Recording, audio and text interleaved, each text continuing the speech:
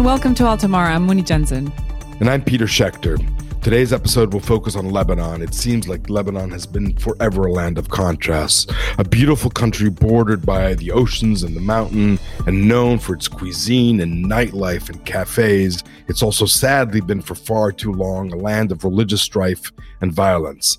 After a decade of some solace from the civil war and strife, Lebanon seemed to be enjoying a comeback, but now it's hit rocky shores again. And since the twin explosions rocked Beirut's port on the afternoon of August 4th, leaving at least 200 dead, thousands injured, and hundreds of thousands without homes, it seems that the country, which has long been in the midst of economic and political crisis, is now spiraling completely out of control. That's true, and the explosion, which some suspected initially to be an act of terrorism, was apparently the result of improper storage of chemicals used for explosives, and considered to be one of the strongest non-nuclear explosions in history. The blast was felt in Syria, Turkey, Cyprus, Israel, and the horrifying video footage we've all seen of 3,000 tons of ammonium nitrate exploding in the heart of the city was downloaded everywhere. And the political aftershocks of this explosion came pretty quickly. Even as the government declared a state of emergency, Lebanese men and women staged massive protests blaming poor leadership for failing to take preventive measures with such a large amount of explosive. And this outrage that went into the streets, but that followed months of citizen marches and boycotts and protests against the government for inaction on economic stagnation, on corruption, on the increasing use of Lebanon as a pawn and a proxy by regional powers. A week after the explosion, the Western-backed prime minister and cabinet resigned, framing the move as taking a step back to stand with the people, yeah, right, in a system that was already ridden with infighting and corruption. So today on Altamar, we will dive into the underlying causes of Lebanon's discontent, the political forces so interesting inside and outside of the country, and how these explosions have further impacted the region's complex power networks. We'll be joined later by our guest, Paul Salem, president of the Middle East Institute, who will help us understand the intricacies of these politics and share the country's outlook from a Lebanese perspective.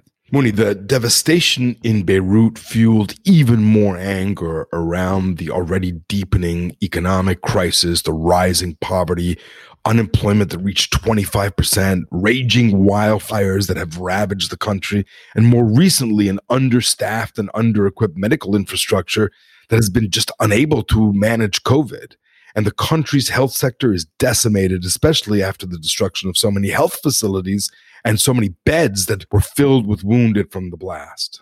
It does appear that Lebanon is faced with a very complex mix of financial crisis, rising poverty, food shortages, the collapsed currency, and very, very angry protesters on the street. The governing system is a jigsaw puzzle created to placate the sectarian divisions of the country, and it seemed like a solution, but has turned into a worse problem. So now the protests have successfully forced the resignation of a government which was widely seen as corrupt.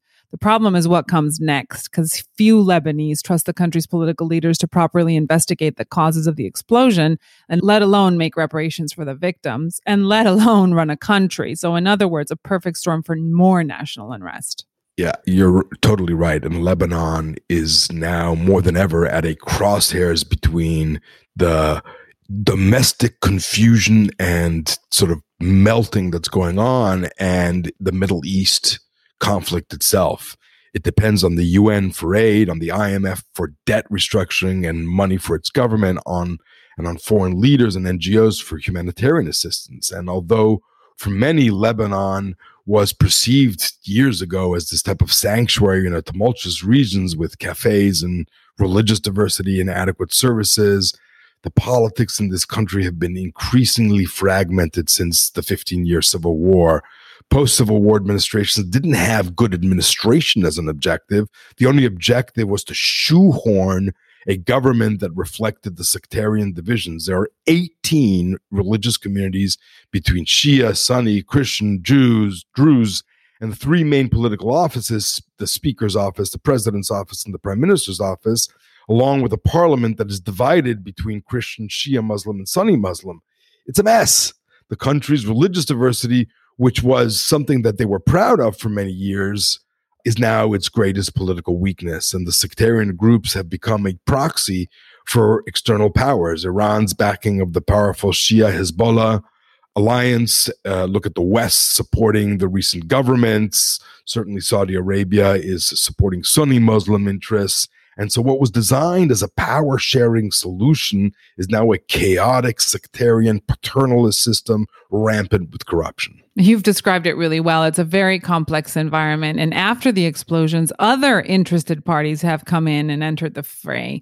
The U.S. has waded into the explosion investigation, sending FBI agents to, quote, clarify some of the questions behind the incident. They've been super careful not to comment and say that the communications will come directly from Lebanon. Hezbollah leaders who reject the Western-led investigation pointed to Israel as a possible culprit. And then there's France. President Emmanuel Macron flew to Beirut a few days after the explosion, creating a surreal scene of a foreign president providing solace and care, which was actually kind of welcomed by the Lebanese people. And he's become deeply involved in the search for a political solution and actually proposed a political transition for Lebanon to transparently channel international aid. His goodwill gestures have been labeled opportunists by politicians, rightly so, but the Beirutis recovering on the street seemed grateful that somebody actually cared. Of course, Iran's foreign minister also flew into Beirut to show support for Hezbollah on the same day that Israel and the UAE announced a deal to open diplomatic ties. So sectarian tensions are even higher, and Lebanon is again not only recovering from the explosion, but in the middle of this global power struggle between proxy backers and along the various internal players. Very complicated. It's a sad scene, Mouni, and it could have repercussions for a very vulnerable part of the world. So let's invite our guest to shed some light on what the current situation looks like and what the future will hold. Paul Salem is president of the Middle East Institute, which specializes on all about the political change, the transitions and the conflicts, as well as the international relations of the Middle East. Salem is the author and editor of a number of books and reports on the subject, and prior to joining the Middle East Institute, Salem was the founding director of the Carnegie Middle East Center in Beirut. Before that, he was director of the Faris Foundation and founded and directed the Lebanese Center for Policy Studies, Lebanon's leading policy think tank. Importantly, I want everybody to know that Salem is also a musician and composer of Arabic Brazilian jazz, and his music can be found on iTunes. Paul Salem, thank you for joining us on Altamar today. Thank you, Peter. It's a pleasure and an honor. So let me just ask the basic: is Lebanon unfixable? The sectarian oligarchy seems so entrenched. There's so much conflict, corruption, rivalry. Politics seem broken. Can Lebanon survive? Well, there are, I guess, two different questions. Something will survive. Lebanon will survive. Is it fixable? Is a complicated question. Let me unpack it at three levels.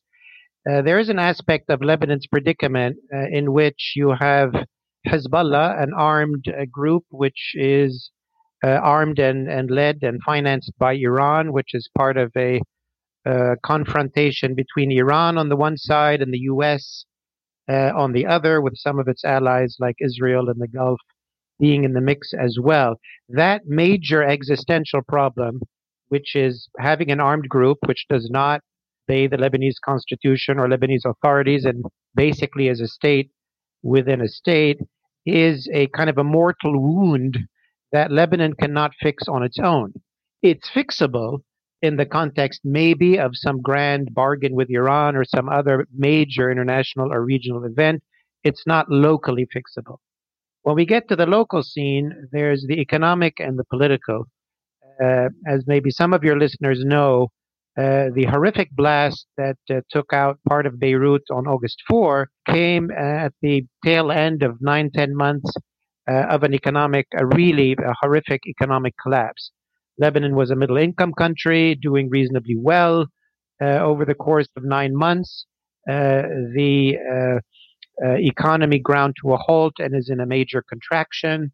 The banks ceased giving money to, giving their, people's depositors money to them. The currency lost 80% of its value. The government reneged on its international debt and so on. So we were already in the midst of a complete economic and financial meltdown. Of course, the whole world had COVID to deal with as well.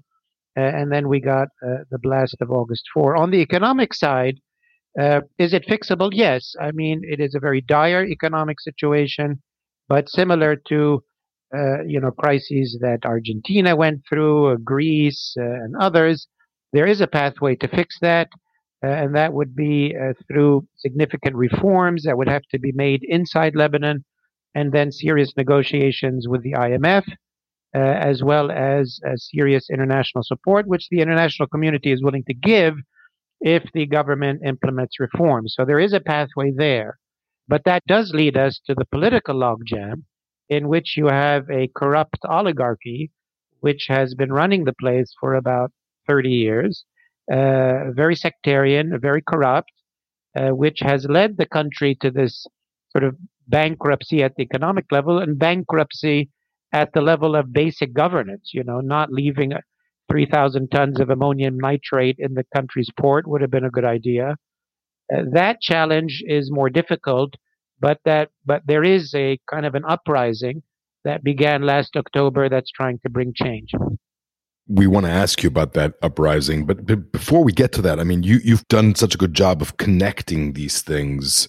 The fixability and the economic fixability and the political fixability are so intertwined, and in a way, there was some hope about this past technocratic government because it was technocratic, because somehow it was initially seen as not disconnected from, perhaps it could be more independent from some of the sectarian corruption that existed. So, but this government failed too. And, they crumble under the weight of the sectarian oligarchic demands. They're now running from their own responsibility and blaming the past and saying that the past of Lebanon is somehow unchangeable. I mean, I guess what I'm asking is, we had a technocratic government and that didn't seem to do it either. Well, what we had was a government selected by the oligarchs and answerable to them of technocrats. What the uprising and the civil society movement had been calling for and is still calling for today is an independent, a group of independent, yes, technocrats, in other words, people who know what they're doing, but people who know that what they're doing, but who don't answer to the oligarchs. That was not the case with the current government. It's also the reality that for the fundamental reforms that any government would need to undertake, those fundamental reforms require votes of parliament. So unless you have parliament buy-in, and again, the oligarchy controls the main blocks in parliament, no government can undertake the big reforms. They can do the small reforms, but it's big reforms that are required. What the uprising or civil society groups are calling for today is a new government of, as I said, independent, capable people, but a government that is granted special legislative powers for a set period of time so that it can actually get stuff done without having to horse trade with the oligarchy and their blocks in parliament. That has happened in Lebanon before. It's unlikely that the oligarchy will cede that authority, but that's where we are. Paul, can you describe the protests a little bit? Because some observers from the outside have admired kind of the young, non-sectarian nature of them and calling them a new Arab Spring. It's obvious something is going on, but is it really an independent, authentic nationalism that is non-sectarian, or are there other political forces in play? First of all, it is a broad spectrum. I mean, anybody can go on the street and protest, so it's not a centralized or organized movement. The anger and the frustration and the poverty is widespread, so you get all kinds of people, all kinds of groups protesting. I would say the core of what many of us and maybe much of the outside world has focused on, which is true, is a young, sort of a generational change that has not grown up or bought into sort of the status quo and sees a fundamentally different Lebanon. And they see that in the context of getting beyond sectarianism, that sectarianism not be the driving force for political mobilization or political identity, and certainly to throw the whole lot of aging, corrupt sectarian politicians out and bring about a new generation of leaders. That core of the movement itself is very pluralistic. There's leftists and rightists and socialists and, a whole bunch of people. But they are really trying to, in these past weeks, realizing that they have to coalesce, they have to unify more, they have to speak with one voice if they're going to have any chance of presenting a real alternative to the Lebanese people or even the international community. Keep in mind, Lebanon is and remains an electoral democratic system. And the oligarchs that are in place today were recently voted into office by the people a couple of years ago. And there's supposed to be an election in 2022 where people will have a chance to vote differently. But in order to do that, you have to organize, mobilize, get the vote out, similar to what we're seeing in the US. So let's assume that this movement is successful and that it kind of really designs a political solution or a political transition. What would a successful transition look like? 2022 is a couple of years away. Is it possible to have any type of anticipated transition in a land where the sectarian groups still, select the parliament and the country's leaders, as you mentioned? Well, again, I think we have to unpack, what's fixable and what's not. Hezbollah, for the foreseeable future, it being basically part of the Iranian deployments in the Middle East, particularly to deter Israel or the US from attacking Iran, that is not something the Lebanese can fix in an election. And that is not going to be part of a Lebanese transition. Now, if there's some change in Tehran or some grand bargain, maybe, that'll happen, but that's outside of the control of the Lebanese. The transition that potentially could happen in Lebanon through an election is to replace a fair number of the current oligarchy.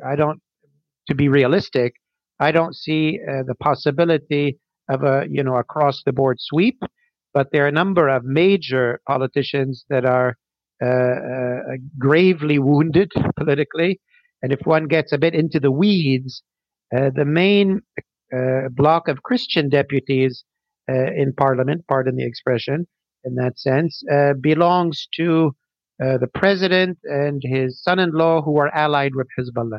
That is the group that has been mortally wounded by what happened on August 4, and they are not likely to be re-elected as a majority group in parliament. For example, that would bring a new leadership. So the transition, to my mind, would not be kind of a black and white, a day and night kind of, or night and day transition, but it would mean bringing in a new generation of thinking and leaders into the parliament, not necessarily as a majority, but at least as a big minority, to begin to be a credible alternative and to build over time.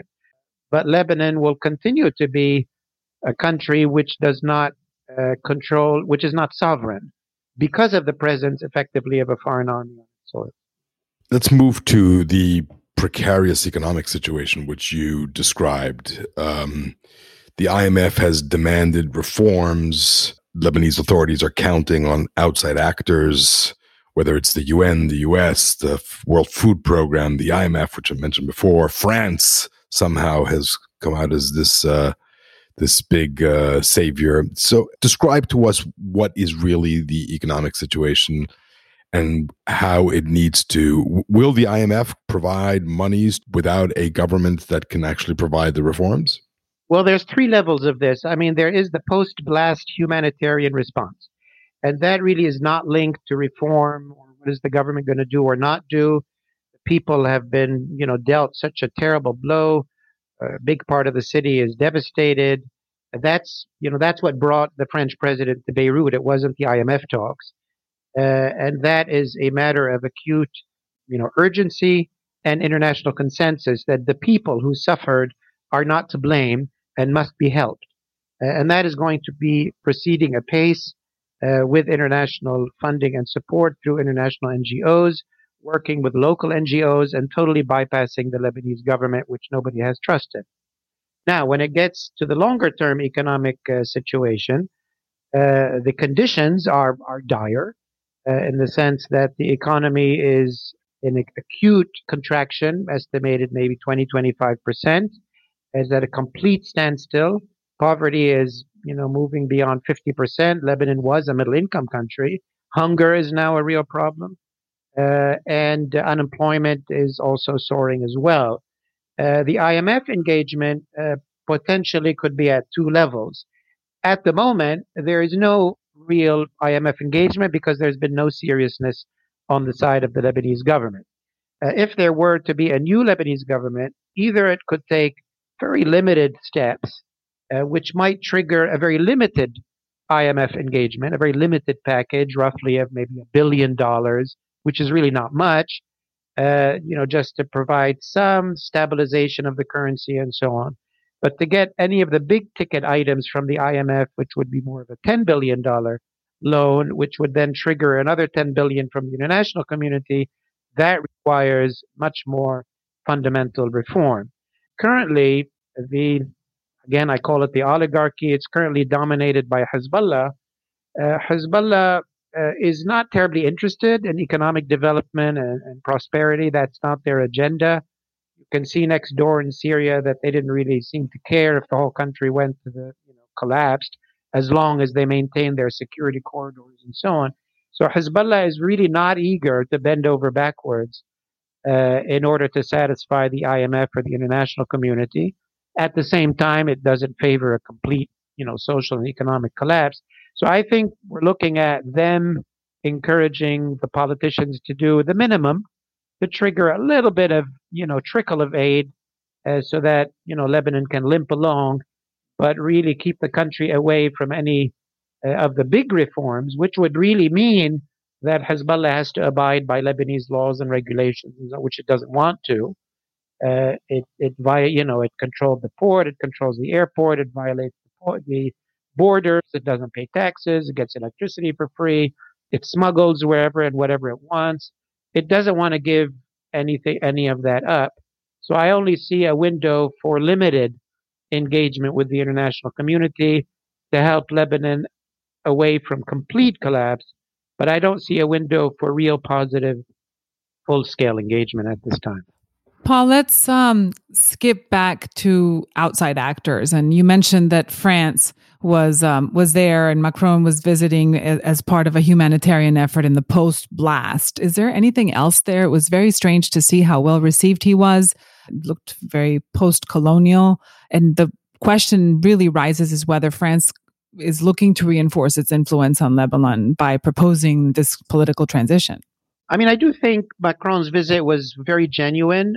Lebanon and France really have a very long and deep relationship. There's hundreds of thousands of Lebanese in France. There's French businessmen, intellectuals that are part of kind of the French psyche. So the relationship is real and is personal and is, shared values as well. I would note that that's particularly strong within the Christian community in Lebanon. And the blast, given where the port is, largely decimated the East Beirut part, which is majority Christian. So there was that aspect. I don't think, yes, President Macron and France generally wants to maintain and always has an influence and a presence in Lebanon. It also has an interest in maintaining influence in the Mediterranean in general. For many, many economic and strategic and security reasons. So yes, it's part of the French perspective, but I also wouldn't overinflate it as if Lebanon is some big geopolitical gain that Macron is trying to seize. It's kind of more of a headache than it is a gain. But it is, it is part of the French perspective on the Mediterranean and their foreign policy for sure. His presence was greatly welcomed at a time when, the Lebanese people for the last 9-10 months have saying, we don't want our leaders, we want them all out. And they blame the blast on either just negligence of the ruling class, which would be a criminal negligence, or a criminal act. In either case, it's criminal in their view. And after the blast, none of the Lebanese leaders or Hezbollah leaders dared show their face for fear of being, pelted with whatever. Whereas, somebody like Macron was certainly welcomed because he's not seen as part of Lebanon's current problems. Yes, it did have a bit of a, colonial aspect to it because some people frankly said, things might have been better under some, our own people are governing us and it's terrible. Now, that's not a serious proposal, but there was a bit of a tinge of that.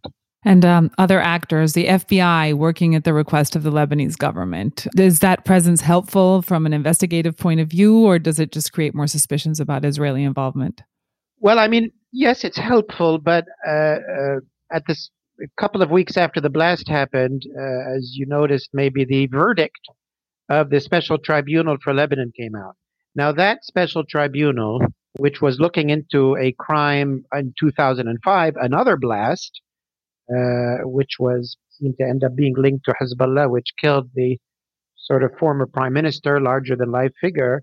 That long investigation, which cost almost $1 billion, came out with a very puny kind of verdict 15 years late after the fact that maybe they have one person who they think was involved.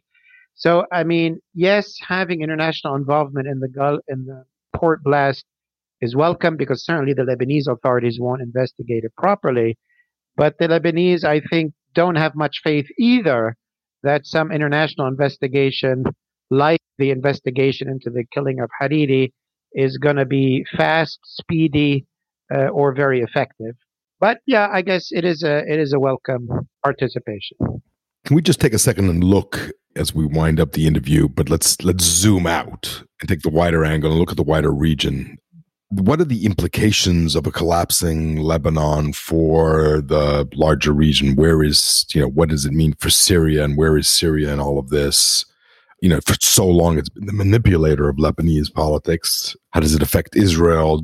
How does the Israeli-UAE agreement to establish diplomatic relations affect Lebanon? Take a wide-angle lens and run us through a tour of how you see what's happening in Lebanon affecting the broader region.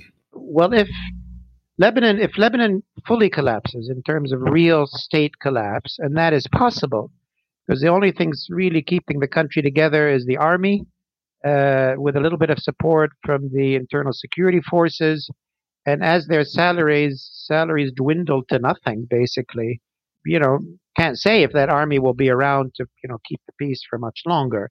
If the state fully collapses, as it did in 1975, Lebanon will then descend into a chessboard of warring militias belonging to different communities. Hezbollah will certainly be the biggest. It will also probably mean a rapid return of ISIS and Al-Qaeda because there will be nothing to stop them. The first impact will actually be westward. Because refugees will start streaming out of the country. There is already 1.5 million Syrian refugees in Lebanon. If things get bad in Lebanon, they want to look to go west. And if Lebanon collapses, many Lebanese will turn into refugees and want to either simply have an exodus through the airports and so on, or a refugee exodus through Cyprus, which is very close, and from Cyprus to Greece, Greece to Europe. A repeat of what happened a few years ago. So the implications for the Mediterranean and Western Europe are particularly stark, which is why they're very engaged.